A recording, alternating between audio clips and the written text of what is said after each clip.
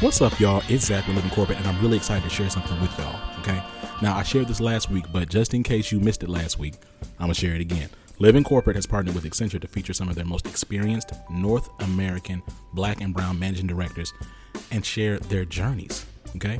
My hope is you check out this and you peep the links in the show notes to learn more about each of them, including our next guest, Michelle Gadsden Williams. Michelle Gadsden Williams is the Managing Director, Inclusion and Diversity Lead for North America at Accenture.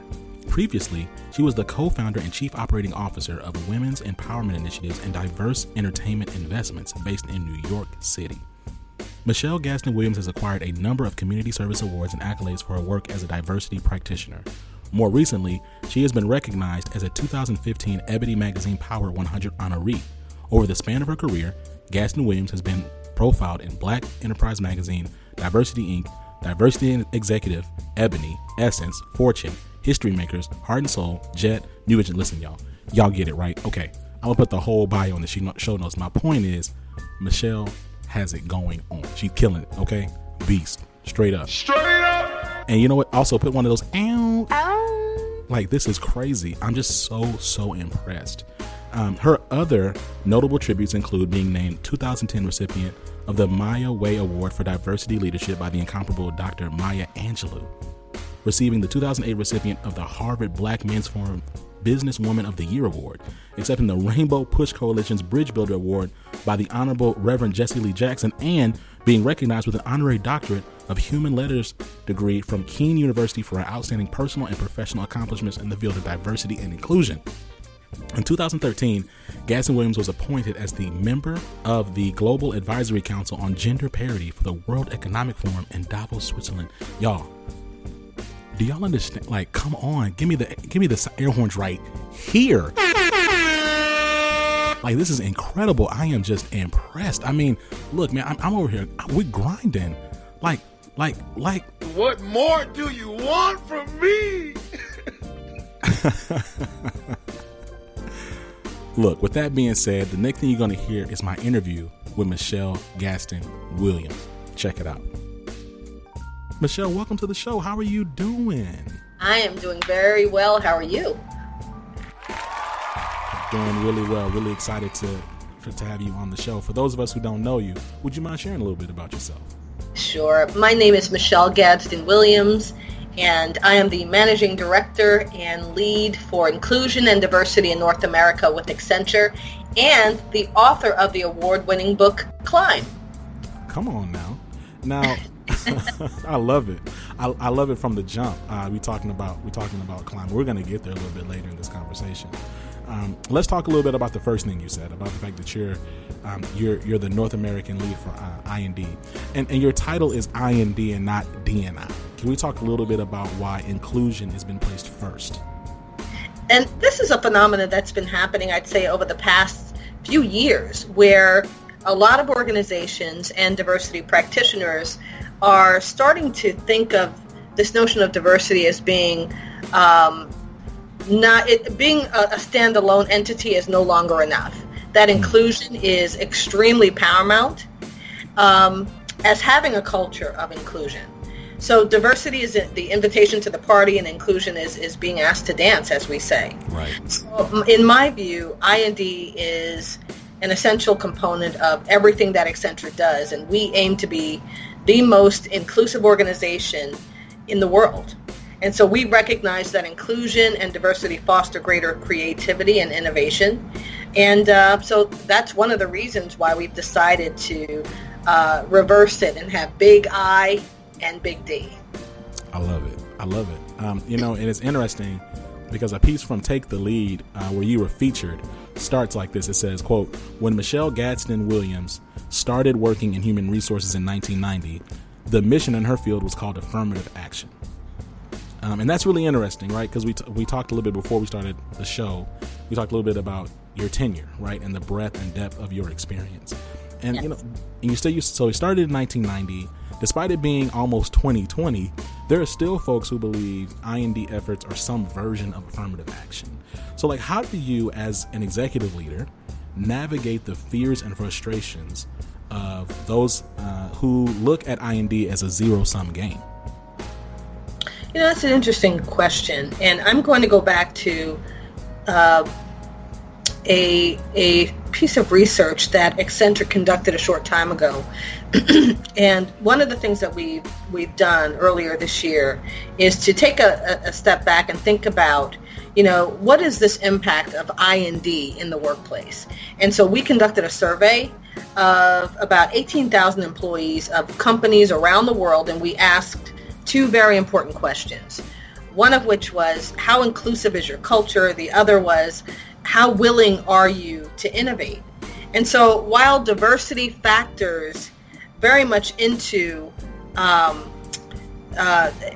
has a significant impact on the innovation mindset, a culture of equality is the multiplier, and that's what's really going to help companies maximize innovation. So when I started doing this work many years ago, and actually it was just before 1990, yes, it was called affirmative action, and the strategy was really more about, so how many individuals of difference do you have? So it was basically a head count exercise. Okay. It had nothing to do with culture. It had nothing to do with inclusion. It had nothing to do about what we're talking about today. So fast forward to current day, this notion of inclusion and diversity has evolved.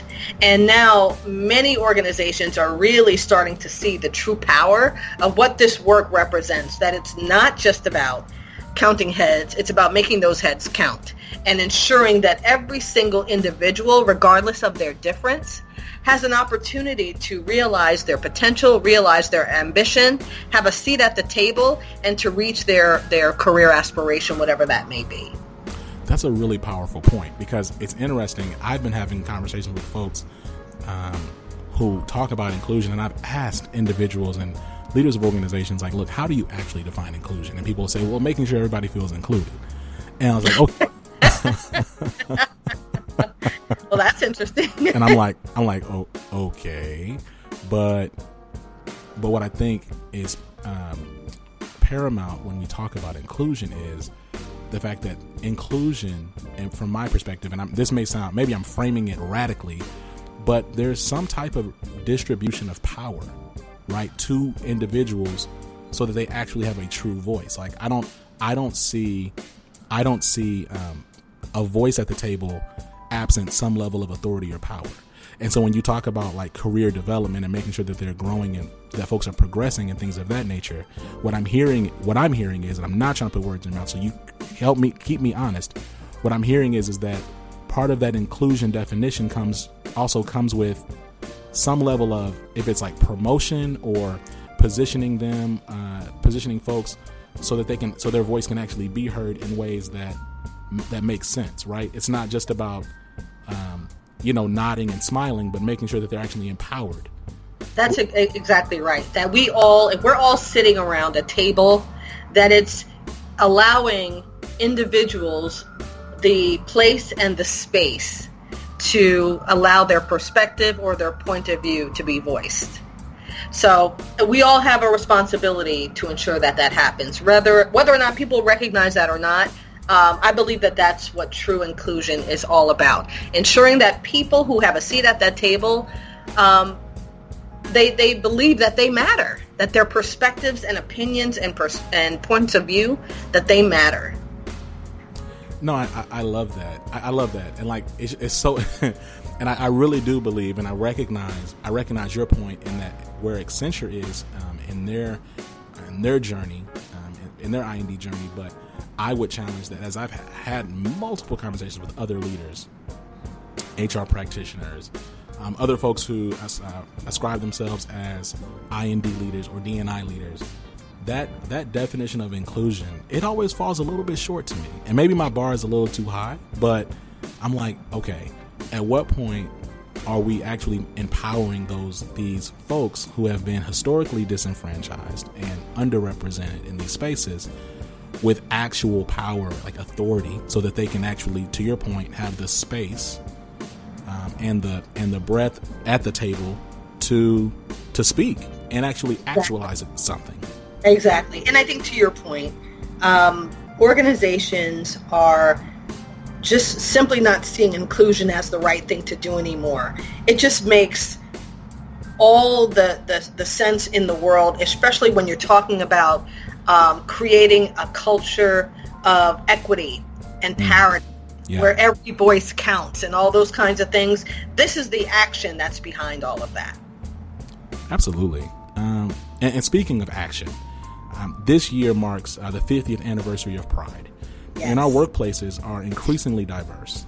And in that diversity, trans individuals are working in the corporate space at larger numbers than ever before, along with Black and brown professionals. And of course, we can't ignore the reality of intersectionality that we have Black and brown trans professionals also in the workplace. That's right. And so how do you see organizations shifting in the next decade to be more inclusive to trans individuals, particularly trans women of color?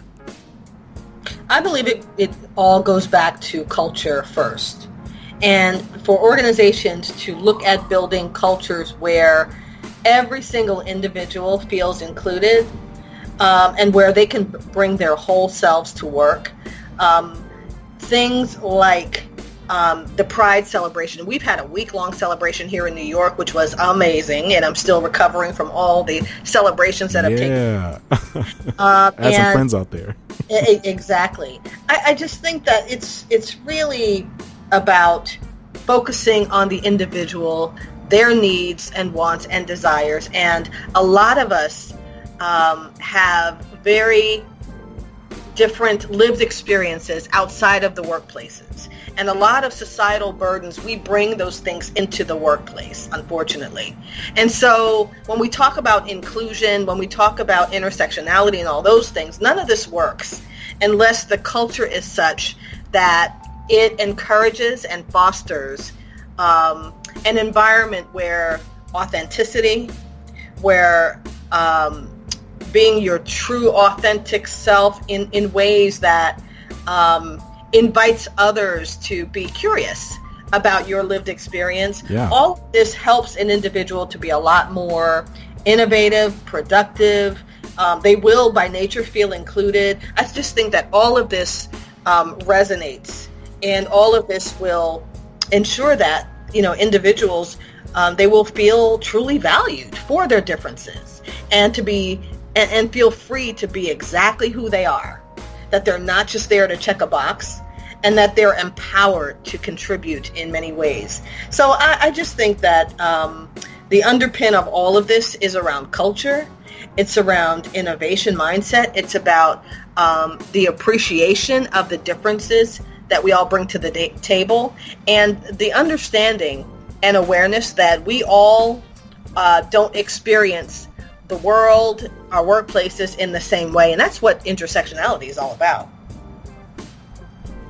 No, 100%. You're spot on, Michelle. It's interesting because what your point reminds me of. We had a conversation with Tamara, the MD out of Austin, and Tamara Fields. Yes, that's right, Tamara Fields. Good friend of mine. Yes, yes.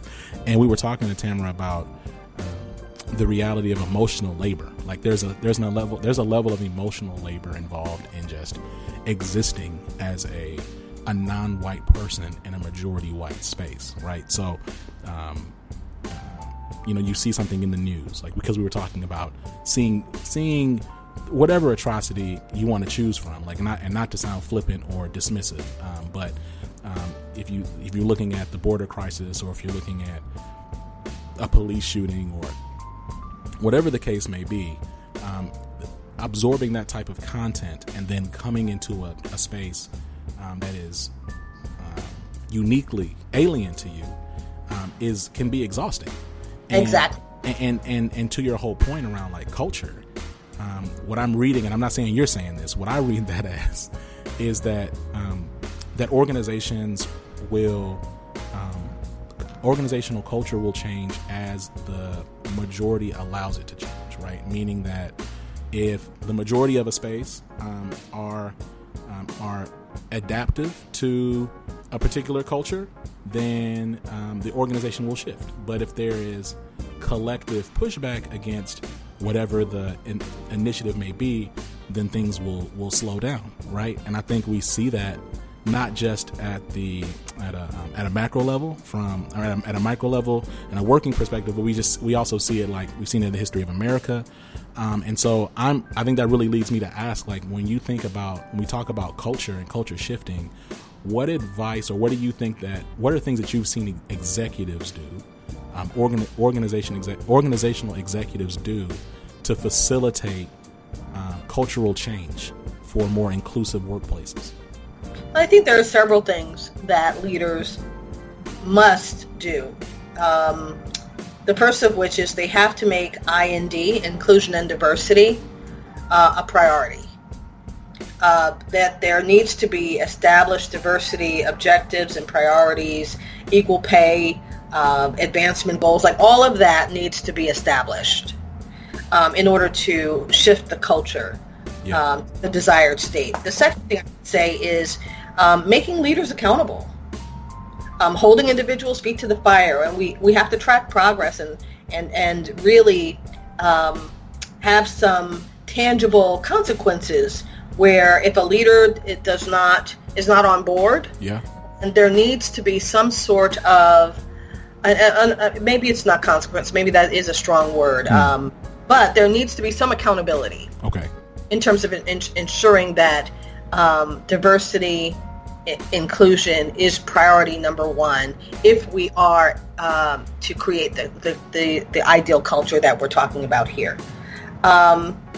I also think encouraging risk-taking and ensuring that employees know that they have the freedom to experiment, to ideate, to innovate, and that's what helps us all learn and grow as professionals. So I just think all of these things will help us get to that ideal state. And also create a culture. You talked about the freedom to fail. I think all of this helps in that regard. No, you're absolutely right. You're absolutely right. So, earlier this season, we had Chris Moreland. Chris Moreland is the Chief Inclusion Officer at Vizient, and he was on the show. He talked a bit about covering and the actions that non-majority folks in the corporate space participate in to feel safe. I think the concept of covering, I know that you're fairly, if not deeply familiar with it, as it's a fairly established concept. You see it in a lot of white papers from McKinsey to Deloitte. I believe Accenture's even talked about the concept of covering within the topic of D&I or I&D. What are some of the key covering activities you believe non-majority members commit in the workplace? Let's see. Okay, so say that again. So what are some of the key covering activities? What are some of the key ways that you see Black and brown folks covering themselves in the workplace? I would say things like not being active or involved in workplace activities like employee resource groups and things that can be perceived as polarizing. Sometimes people of color tend to opt out of things that might look, or at least from their perception, might look like it's nonsensical. So, for example, I'm sure you're familiar with the employee resource groups or business resource groups, depending upon which company you work for. And I've had individuals not engaged because they're like, I don't need to be a part of that. I would much rather spend my time being part of the majority population. Yep. Yes. So that's a form of covering. I have worked with Hispanic colleagues who will change their name so that it's more Anglo-Saxon sounding versus Latino sounding. So, for example, I worked with a gentleman by the name of Juan Guzman, and he changed his name to John Guzman because in his view it sounded less ethnic. That's a form of covering. So, the list can go on and on, but I just think that when people cover, I don't think it serves anyone well. I don't believe in pretending. I don't believe in being something that you're not. You are who you are. Be proud of who you are. We are all individuals that have a gift and talents to bring to the table, regardless of what your last name is, regardless if you're wearing natural hair, regardless if you are, if you have a thick accent and you're trying to get rid of that. I mean, I just think that the more in which these environments that we're working in are receptive and appreciative of the differences that we all bring, the better off we all are and the more productive we will be. No, absolutely. I love it. I love it. And it's interesting too, because I think, so I was having a conversation just about some strategy pieces with a colleague, and we were talking about how do we determine how do you determine like the members of your D&I space. And the conversation was around, well, we got to make sure they actually go to events, right? They need to go to events. And I was trying to explain to them, I said, look, I would not boot people out of a group of an ERG or whatever you call it, right, in your respective organization, of an employee resource group. I would not boot them out of something because they don't physically attend an event. I said some folks genuinely don't feel safe. Right. That's like, true. Like, and sometimes you just have to meet people where they are, right? Because everyone is not going to be on the I&D train. Right. Majority or not. So I just think sometimes you have to meet people where they are, explain to them what the benefits are of being part of these, what I think are extremely beneficial infrastructures in organizations. It's support systems, it's infrastructures, it's an informal network of individuals who look like you, and you can talk about things that are unique and specific to your lived experience. Right. So I think the more in which we can educate the non-majority members who don't feel safe being a part of these infrastructures, then we just need to continue to work on them. No, 100. But some people are not going to get on board. I mean, at the end of the day, everyone's not going to be on the I&D train. No, 100%. And like, I think the thing is, like, my point is, I've been to so even when I worked at Accenture, right, like there were happy hours and things, and the events were great, and people showed up and things like that. But I didn't always just, maybe I had a long day. Maybe I felt like it was going to be something else I was going to have to kind of perform at. Maybe I was just nervous. Who knows, that whatever reason, that doesn't mean that I didn't want to be included in the group. It's just that is not, at that point in time, something I felt like I had the emotional bandwidth to engage in. That doesn't mean that I might still not want to talk to somebody in that group or read whatever emails y'all send out. It's just, hey, it's different. And I think it's really considering that, especially when you have folks who are not black or brown or whatever that, like, depending on that diversity dimension, overseeing the group, like sometimes there can just be some gaps because you just have genuine blind spots, right? Yeah. And just understanding, like, hey, this is a different space, right? This is not like this is not a technology implementation where you're coming to learn about the project or coming to learn about how this software, this SAP implementation impacts your job. This is a space that's really meant to foster empathy, authenticity, and trust.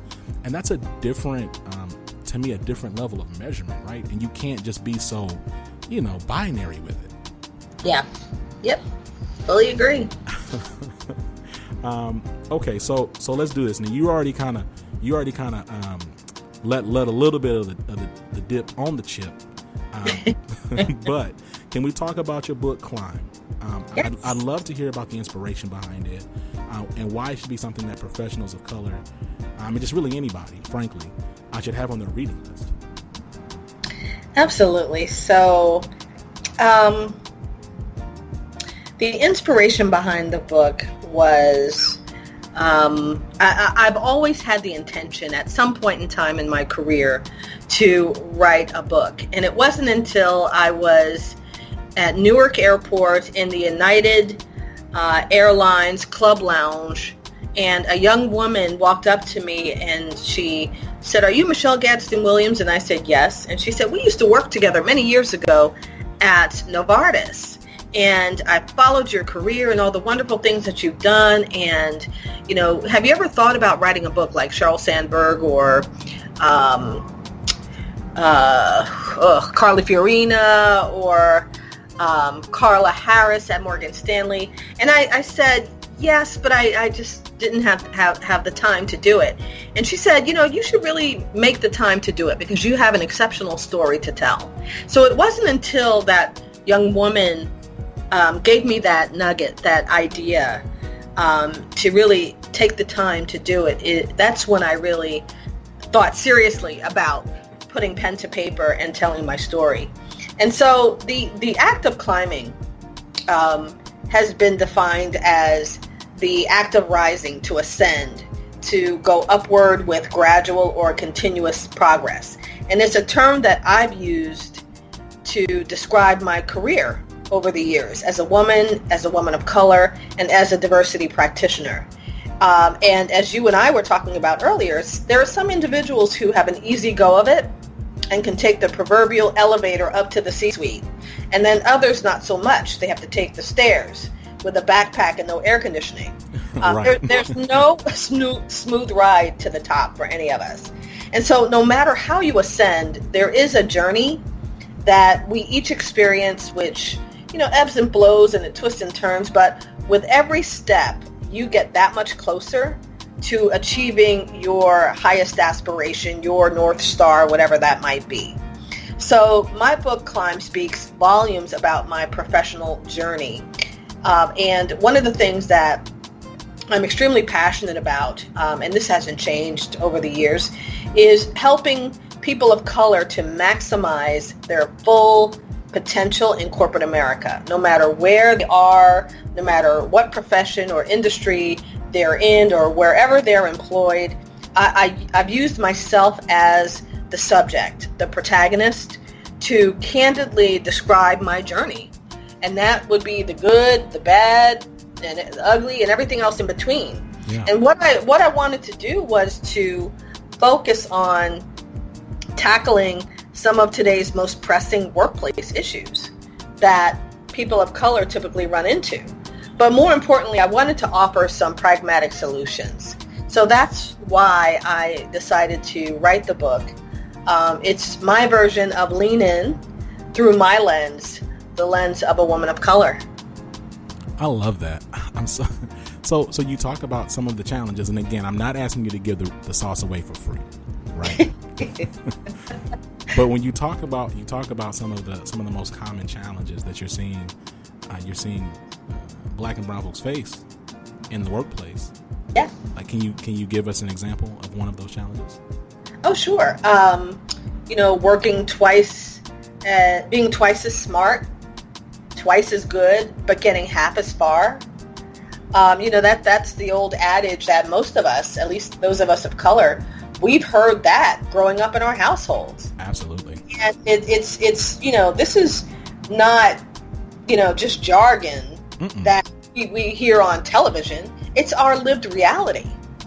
And so, the bar is simply at a higher level for those of us of color. And most of us know that. No, and so you're absolutely right. Yeah, exactly. And most people of color are over-mentored and under-sponsored. Hold on. Wait a minute. Whoa. Say that again.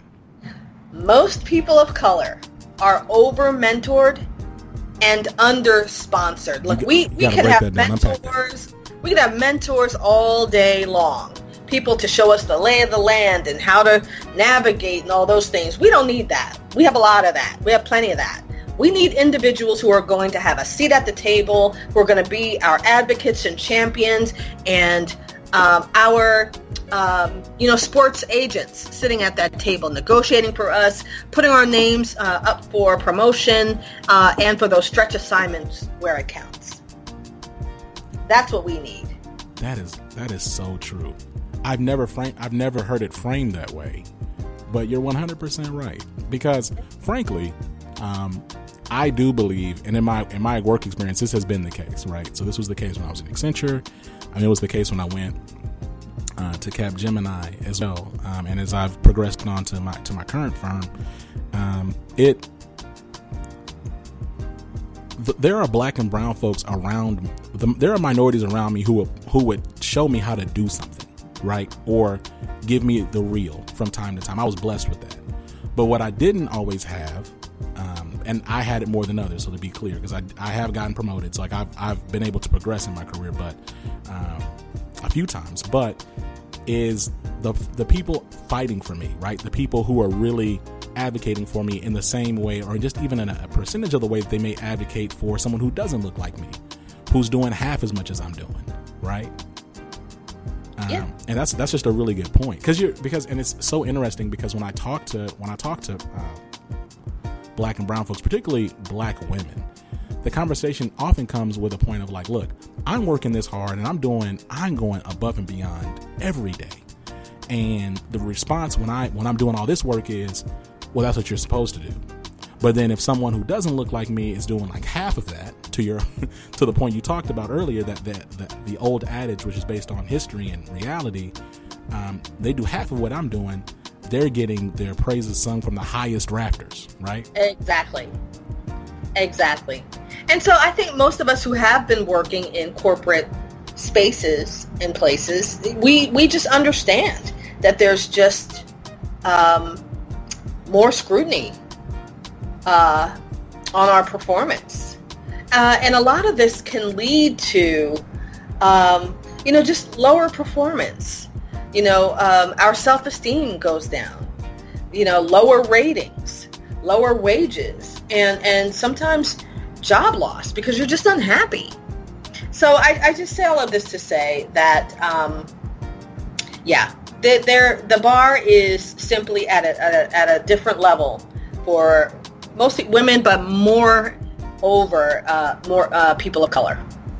And you know what? The last little the point of distinction you made, and I promise I'm not trying to keep you forever, but it reminds me about the fact that you also in the book you talk about intersectionality, and I feel like that point you just made just now was kind of an example of that. Could you unpack why you broke that out and you said women, and you paused and you said, well, people of color, like what caused that pause? Well, that was just in my research for the book.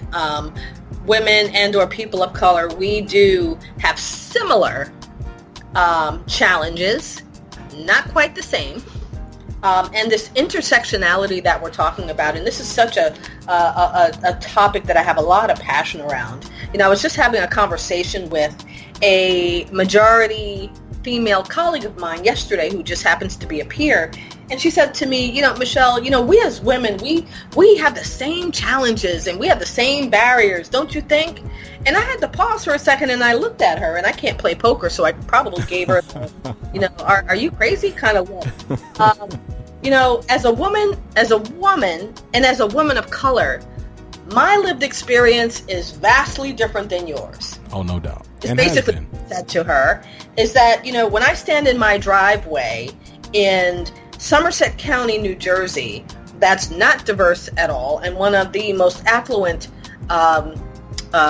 counties in the state of New Jersey, when I'm standing in my driveway and I'm holding my neighbor's child who happens to be of the majority population, and the FedEx guy pulls up and wants to deliver a package to my home, that he automatically assumes that I'm the help and that she owns the house.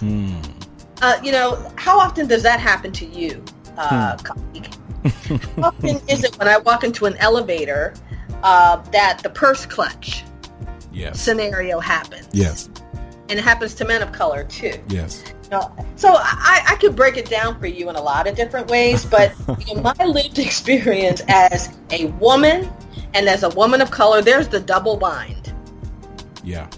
So it's an interesting dichotomy, but it's real. It is an interesting dichotomy, but it is real, absolutely, and that's why they gave the flex bomb, because you drop in straight facts. Okay, so look, this has been a great conversation. I'm honored and just very excited about the fact that you're here and that you joined us today. Before we go, any parting words or shout outs? This has been a terrific conversation. So I thank you for inviting me to be a guest on your podcast. Any parting words? You know, one of the things that my father would say to my two sisters and I growing up is, you know, you are not here on this earth to take up space. You're here to make a difference, and it's up to you to determine what that difference is. All that I've given you is the tools, the education, and the rest is up to you. So all I will say to your listeners is you have to figure out what your passion is, what your purpose is, and determining how you plan to exert your power. You know, what are some of the kinds of things that give you fulfillment? You know, what feels natural to you? What qualities or attributes do you enjoy expressing to the world? And then just go for it. Anything is possible. Anything is. We just need sponsors, mentors, and other allies who are going to help us to get to that next level. And if there's anyone out there who thinks that they can do it alone, I believe that they're sadly mistaken. That's absolutely right. Because if you really think that in this space, as a black or brown person, that you're going to navigate these historically white spaces, oh yeah, by yourself, hey, I'm looking exactly. at you. We're working in institutions that weren't historically built for us. Absolutely. We weren't welcome. So therefore, we have to be twice as good, twice as smart, Ivy League educated, or whatever the case is. Oh yeah. We know that we need to do all the extras in order to get to where we want to be. No doubt. And I was just going to say, because if you really think you can do it by yourself, I'm looking at you like, Exactly. Exactly. Well, Michelle, I just want to thank you again. You know, typically at some point in the episode, we typically drop some Jamaican air horns. Typically, because out of thanks or out of exuberance, and I'm just going to say, I'm going to drop these out of thankful exuberance right here, because this has been a dope episode, and I look forward to having you back. Thank you so much. Absolutely. I look forward to coming back and wishing you all the success in the world. Thank you. Peace. Peace.